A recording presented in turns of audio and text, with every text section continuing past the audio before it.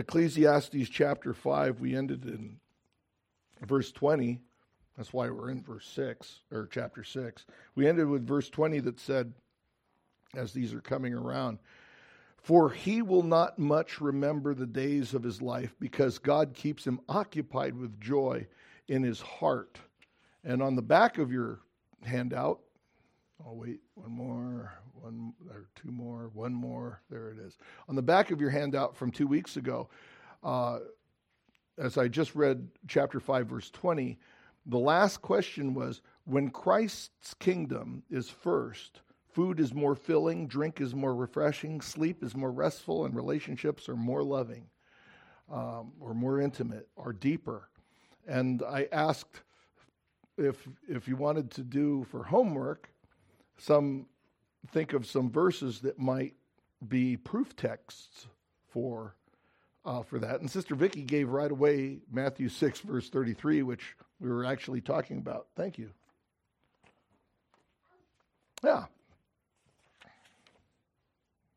Yeah, so it says, when Christ's kingdom is first, food is more filling, drink is more refreshing, sleep is more restful, and relationships are more loving. And so Matthew 6:33 says, but seek first, or in the King James Version, seek ye first the kingdom of God and his righteousness, and all these things will be added unto you. And we think, because Jesus was saying, the Gentiles think about food and clothing and shelter and all that stuff. But you seek first the kingdom of God and his righteousness, and these things shall be added unto you. And we see the word added, which is both in the English Standard Version and in the King James Version, as being something that those things that we desire to have and even need to have, well, we'll get those if we put Christ first. However, in the Greek word that's used here, which is prosthithemi. It sounds like I got a lisp. Prosthithemi. That's a word that can be translated also increase. It lends to it. It's not only, so if you take the verse, seek first the kingdom of God and his righteousness, and all these things will be added to you. It's not that you just get them. They will be increased to you. And that's why food is more delicious when Christ is first. Sleep is more restful. Relationships matter much more when Christ is first. Another one that I came up with was Matthew 19 and verse 29. It says, everyone who has left houses and brothers, because you remember Peter said, it was in the episode of the rich young ruler and how difficult it is for someone that's wealthy to enter into the kingdom of heaven. And Peter says, Lord, we've left all to follow you. And he says to him, Matthew 19, verse 29, and everyone who has left houses or brothers or sisters or father or mother or children or lands for my name's sake will receive 100-fold and will inherit eternal life. And there's been various commentaries on that. But when we consider and eternal life, will inherit eternal life, those who have trusted in Christ. So what are those things? Who will receive mother, father, sister, brother, those relationships, houses. You've left houses. You'll receive these 100-fold. Again, that's an idiom. Young people, idiom is like an expression, a saying that was very common back in those days. The 100-fold was something that the goodness of those things will be increased to you 100-fold. So it can apply in two ways. If you're, say, a missionary and you've kissed mom and dad goodbye and you've gone off to the mission field and you don't see them for a long time until you come back on furlough or may not see them again, even away, that relationship is so much closer than when you were with them because you've given yourself over to Christ first. Or when you do see them, the moments that you get to see them because you're in ministry, the time that you're together with family, like Brother Caleb and Sister Esther, they're away from their mom, and mom's away from you guys. But when you do get together, because Christ is first in your lives, it's that much richer. And so even if you're not in quote unquote ministry. Everyone's a minister. So if you're giving yourself over to the Lord Jesus first and foremost, you've placed them as a lesser priority because Jesus is first. But any time that you have that relationship with people, or the provisions that God has given you in houses and food and all that, it will be so much richer and for us to enjoy because God has given it. John chapter 2, verse 10, I thought was a proof text for it, because if you remember that when Jesus turned water into wine, and when the governor or the master of the feast tasted the wine, and he says, most people give the good wine first, and when everyone is, filled and satisfied and everything, then you bring out the bad stuff. But you've left the good stuff until now, the best, because it's what Jesus brought. And I believe that that is also an indication of the truth of the gospel being made first, and that which is that we receive even now is always going to be sweeter. That which we drink is going to be much sweeter and more refreshing. It's going to be that much more delicious. Those things that we eat, those things that we partake of, will always be better. John 15, verse 11, these things I have spoken to you, that my joy may be in you and that your joy may be full. And so we'll have the fullness of joy because we've made Christ first. He says also in John 16, verse 24, until now you have asked nothing in my name. Ask and you will receive, that your joy may be full. So in these two things, he says, I've spoken these things to you, that you may receive my joy and that your joy may be full. And then also ask. So in these two areas of our Christianity, when Christ is first, because we are reading his word. We take time to read his word, young people. When you read his word in the morning and you've given yourself over to him, he says that he will bring you much greater joy. And that when you pray, you're making communion with Christ, or communion with God in Christ, a priority, that your joy will be made more full. There's also a couple New Testament or Old Testament verses. Psalm 16, verse 11. You have shown me the path of life. You have shown me the path of life in Psalm 16:11. In your presence is fullness of joy, and at your right hand are pleasures forevermore. Is that one that you wrote down, sister? But you were thinking of it. Okay.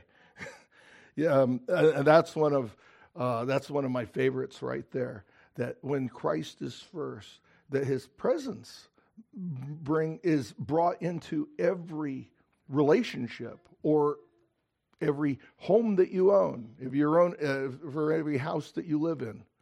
And I'm saying it that way because everybody doesn't live in the same house. So when you go home, the home that you're living in is filled with the presence of the Lord, because you're taking the presence of the Lord with you because you've made Christ first. This one I particularly like. Psalm 36, verse 7. How precious is your steadfast love, O God. The children of mankind take refuge in the shadow of your wings. Psalm 36, verse 8 says, they feast on the abundance of your house, and you give them drink from the river of your delights. That's a wonderful Psalm 36, verses 7 and 8, I think, in its application, when the spiritual truth, that in order to convey the spiritual truth of Christ's priority in our lives and the delight that it is, he uses terms that relate to what is familiar to us, like eating and drinking. So that when we take that verse that our young people have memorized, as Sister Vicky had right at the top of their list when I first came here, 1 Corinthians 10 and verse 31, whether therefore you eat or drink or whatever you do all unto the glory of God. You'll notice that the glorifying of God is made up of those things that we do every day, eating and drinking and activity. And finally, Psalm 81 verse 16 says, but he would feed you with the finest of the wheat, and with honey from the rock I would satisfy you. Honey from the rock and with the finest of wheat. So that God is saying to us that because of the Lord Jesus Christ, that the simplest things in life will seem as the very best. I know, in fact, like today we had an interesting day, but when Lisa and I went home, we had some hot dogs. But those hot dogs tasted so good. It's like we were having a feast. Now, I know this woman in the South who, to her, hot dogs, she would rather have hot dog than a ribeye steak. That's where I would draw the line. However, when I went home, they eat hot dogs today, a little mustard and onions, and then we even had a chili dog too. We heated up some canned chili. But it was like a feast because we came here. The Lord fed us with His Word. You know, don't think that I'm not getting fed up here when I'm preaching a message, because I was. And I went home, sitting across from the little counter with Lisa and having a hot dog. That in Christ, it was like a banquet. So anyway, I wanted to get that to you, and I don't know, I thought it was kind of fun for me.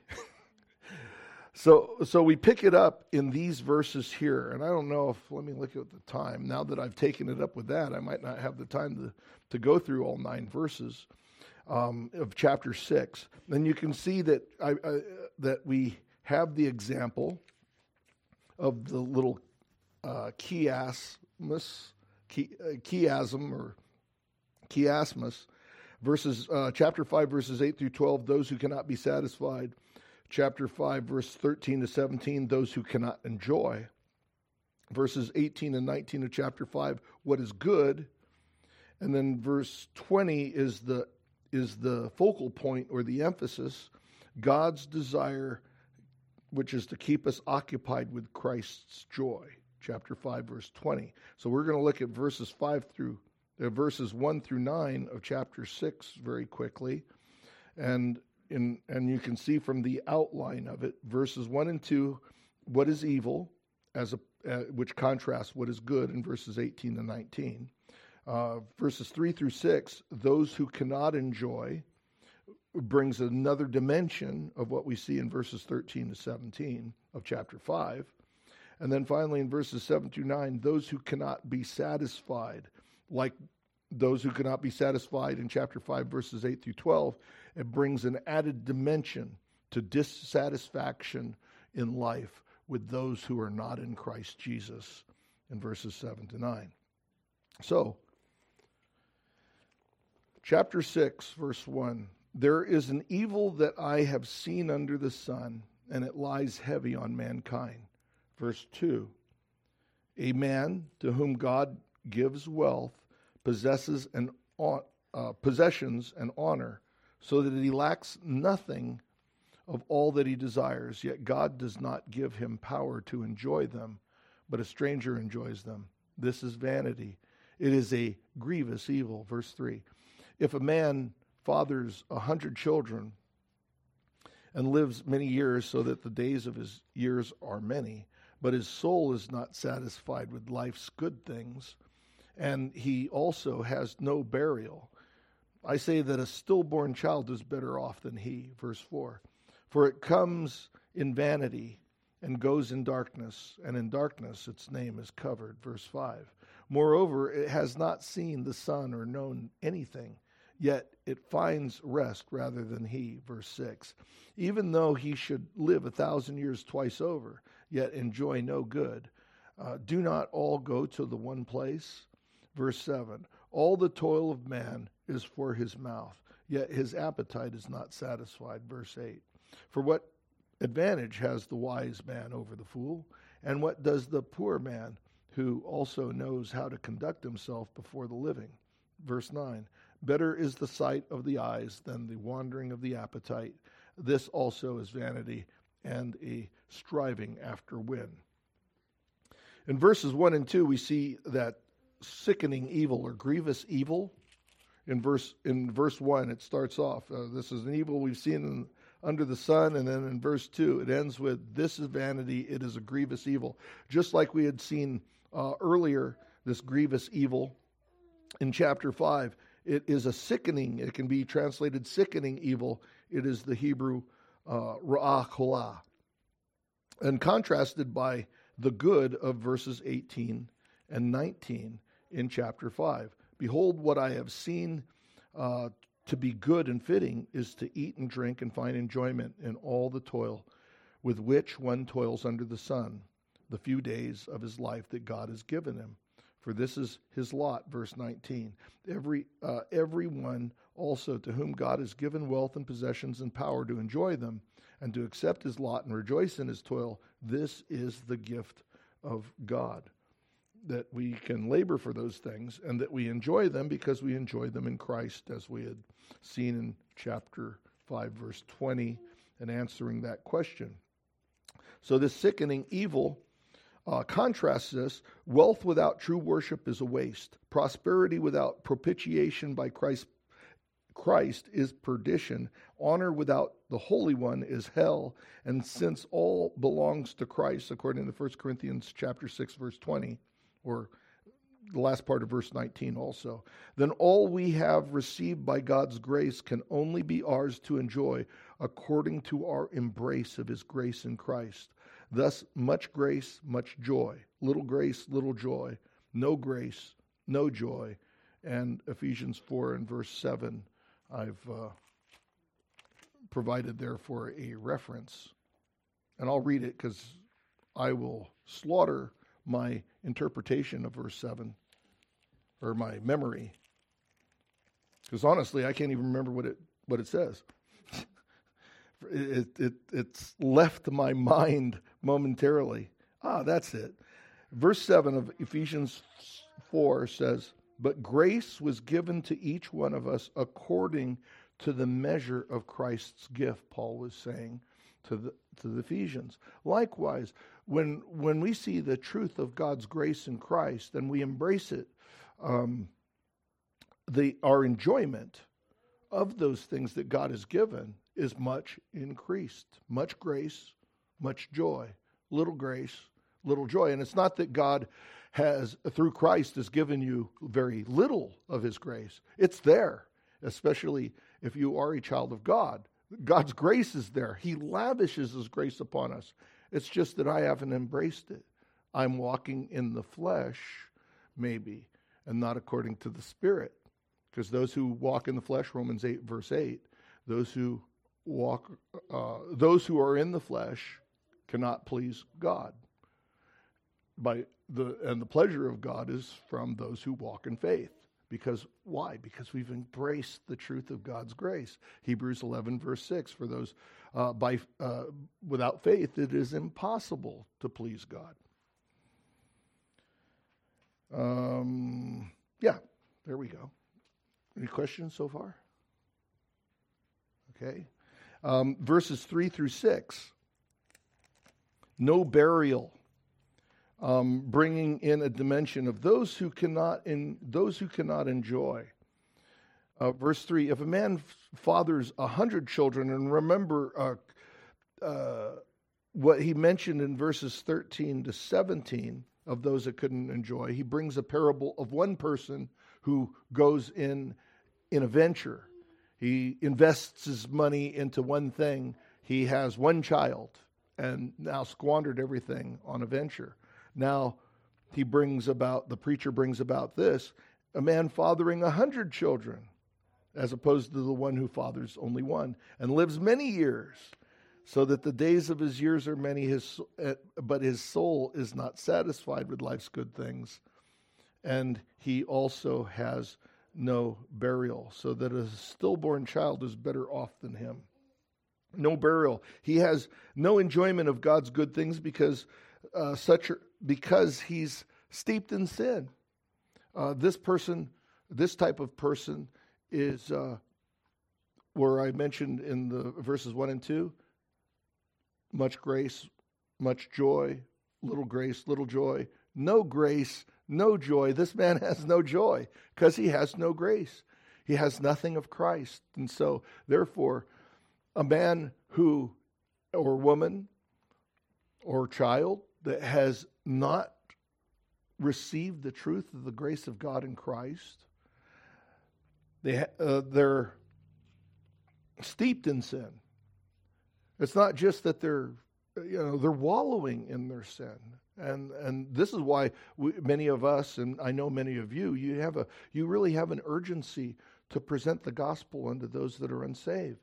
And one of the reasons, even if you don't consciously know it, one of the reasons is that because they don't have the grace of God, they are steeped in sin. They're not just sinners, they wallow in sin like a cesspool. And even though we don't know it consciously until the scriptures unfold it like this, like in Ecclesiastes, the Holy Spirit ministers unto us. And so we have an urgency, even though we don't know some of the reasons behind that urgency. And one of them is you're not just a sinner that has rejected Christ. You're steeped in wallowing in your sin. And so the things that we see where we have more joy because we know Christ, the opposite will be true. That those who don't know Christ not only don't have joy, but the things that should bring them pleasure don't satisfy. They can't enjoy them. What they think is joy is even a false sense of joy. There's no happiness whatsoever in it.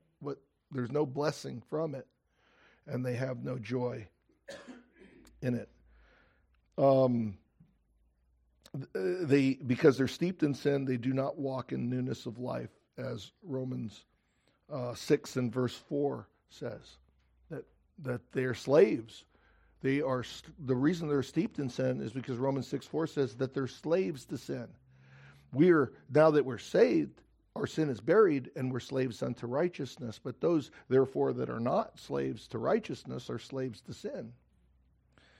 And then the stillborn, or the King James Version calls it the untimely birth, it's compared with the prosperous life that's steeped in sin.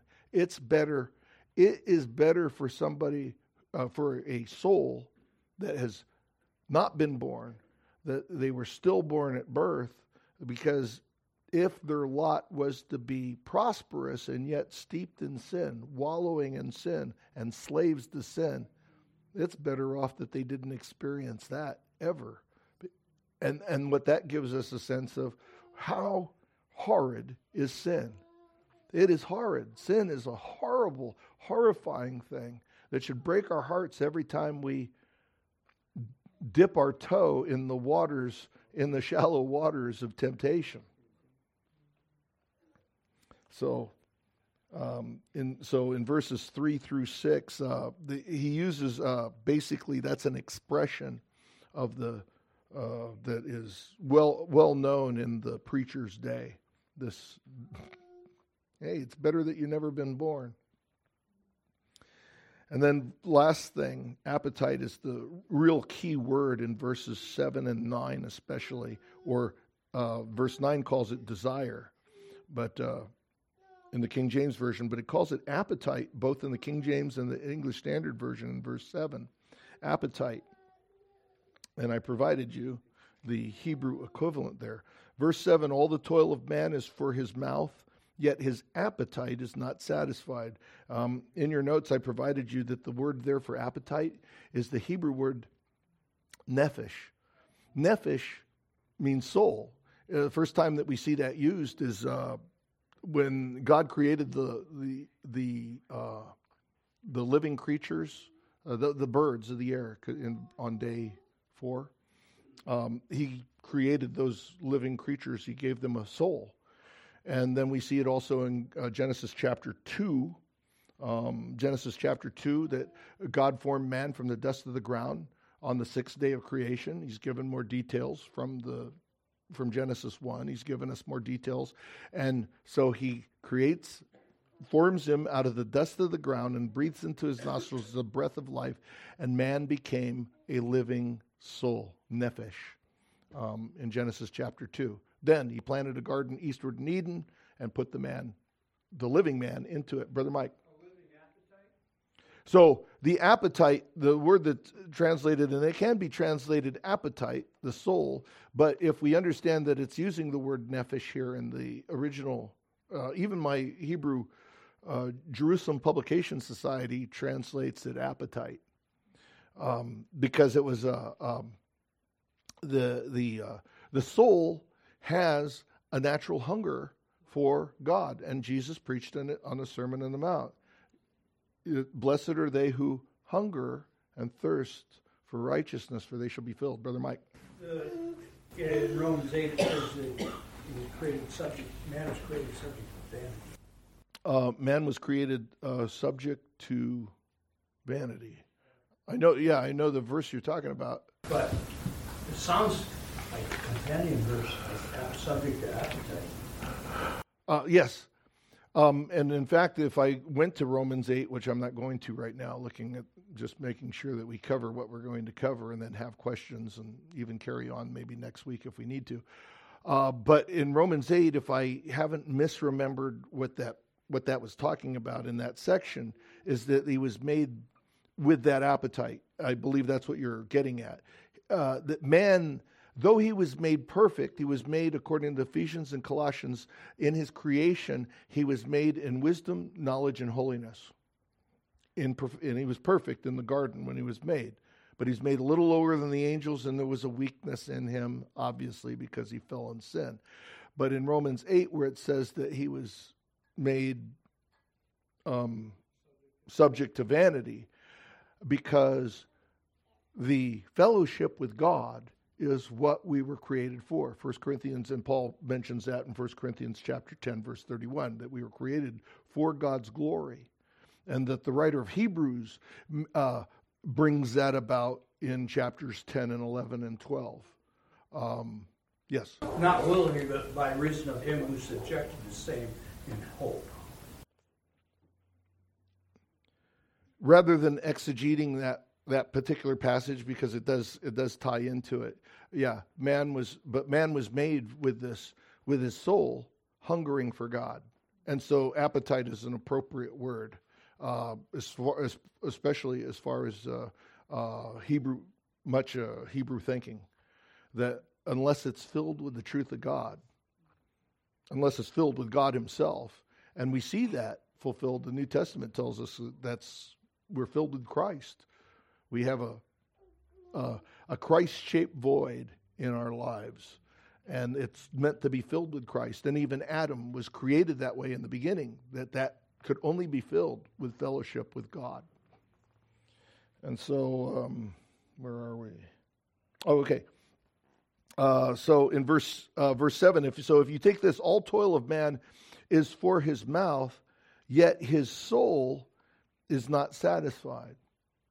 And now, if we take those things that we have already looked at from chapter 5, verse 20, all the way through the chapter 6, and see the emptiness of life apart from Christ, that our soul, even if this man that is spoken of, who can't enjoy things, who can't be who cannot enjoy things, and now cannot be satisfied with things, the reason he cannot be satisfied is that the soul isn't filled, no matter how much he fills his mouth, as far as for verse 7. Verse 8, and this reinforces what was said in chapter 5, verses 8 through 12, of those who cannot be satisfied. We see that the unjust and the oppressive in verses 8 and 9, and the lovers of money in chapter 5, verses 8 and 9, and the lovers of money in chapter 5, verses 10 through 12, are like those who labor for their mouths, with no priority for their souls in chapter 6, verses 7 to 9.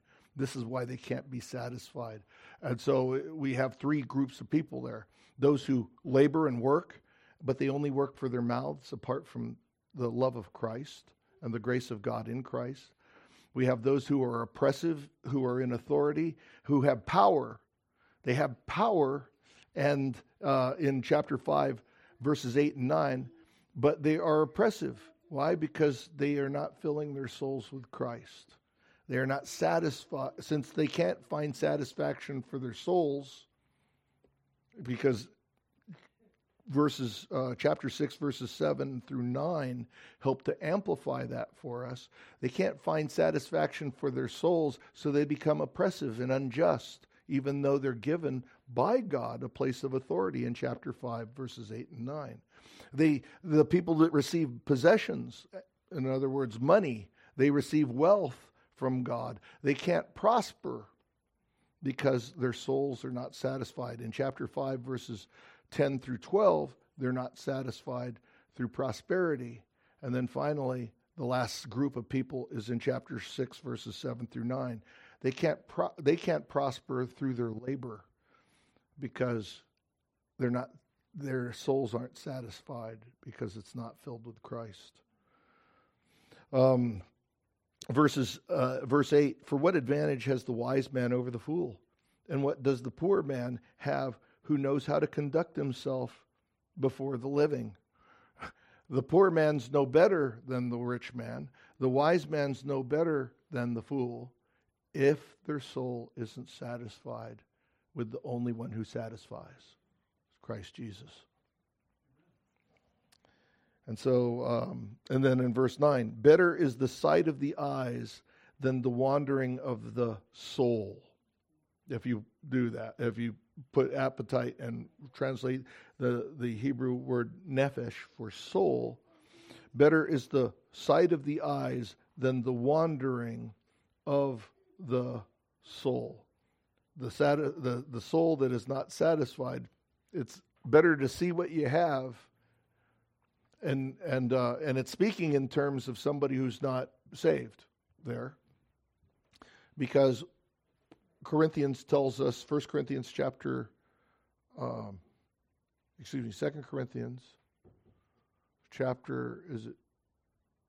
4 says that we walk by faith and not by sight. 2 Corinthians chapter 4 says we walk by faith and not by sight. But even there, since the person can't satisfy his soul, the best that he has, in other words, verse 9 is saying that the very best he has is being able to look out at Iliamna or look at the fireweed that's blooming.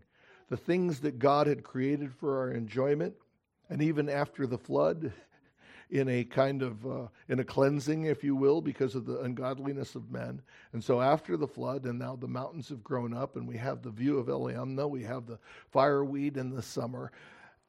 Those people that are not satisfied, the only thing that they have to enjoy are the things that they see by the side of their eyes. Because their food doesn't satisfy them. The best that they can get is what they see. That is such a sad testimony of unbelief.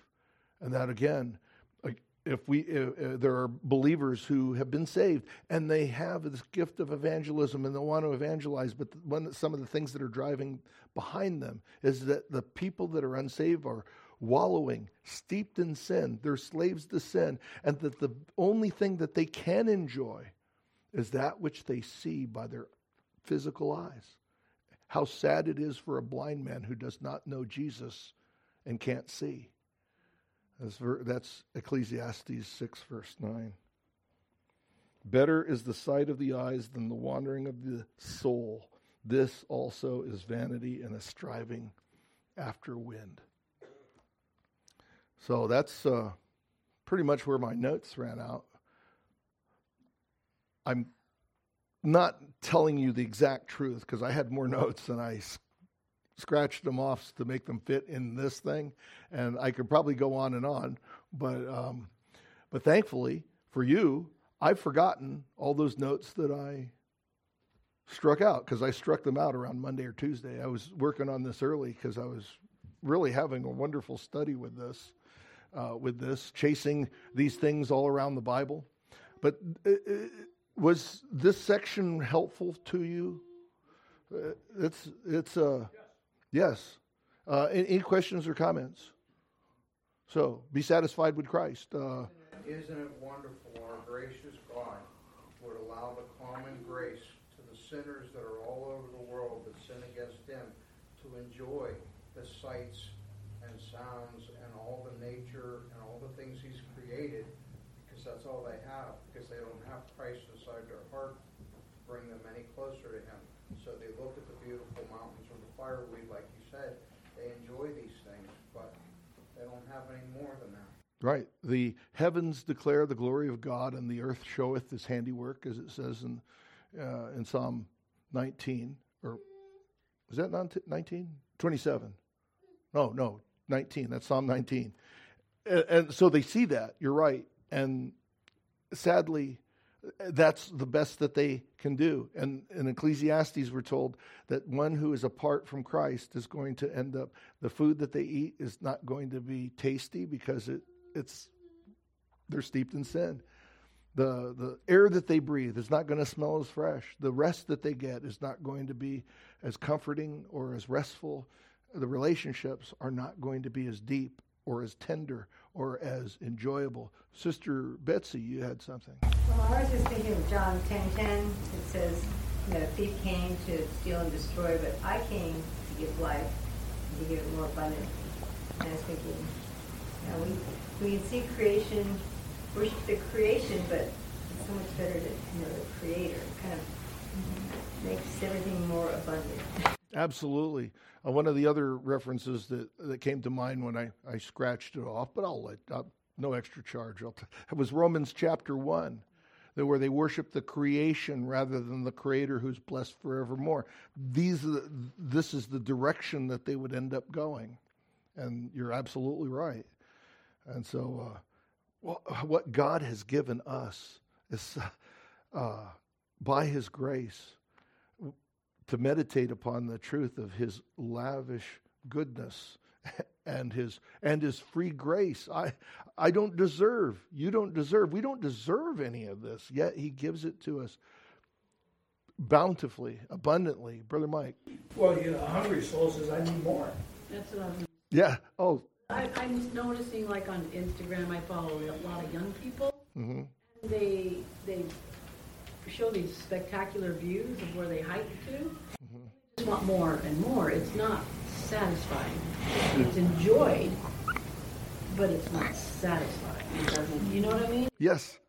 And we're coming up to some, in Ecclesiastes, to some other things that will build upon these. And Buzz has gone through studying Ecclesiastes in the past. And so that's why he's laughing right there, because he knows where I'm going with this. The thing that's ironic about this is that Jesus satisfies us. And we have Psalms. There's this one, the Jews would, even today, they go Deanu. This is, it would have been enough. God has done this. He has freed us and he liberated us from the bondage of Egypt. That would have been enough. But he brought us through the Red Sea. That would have been enough.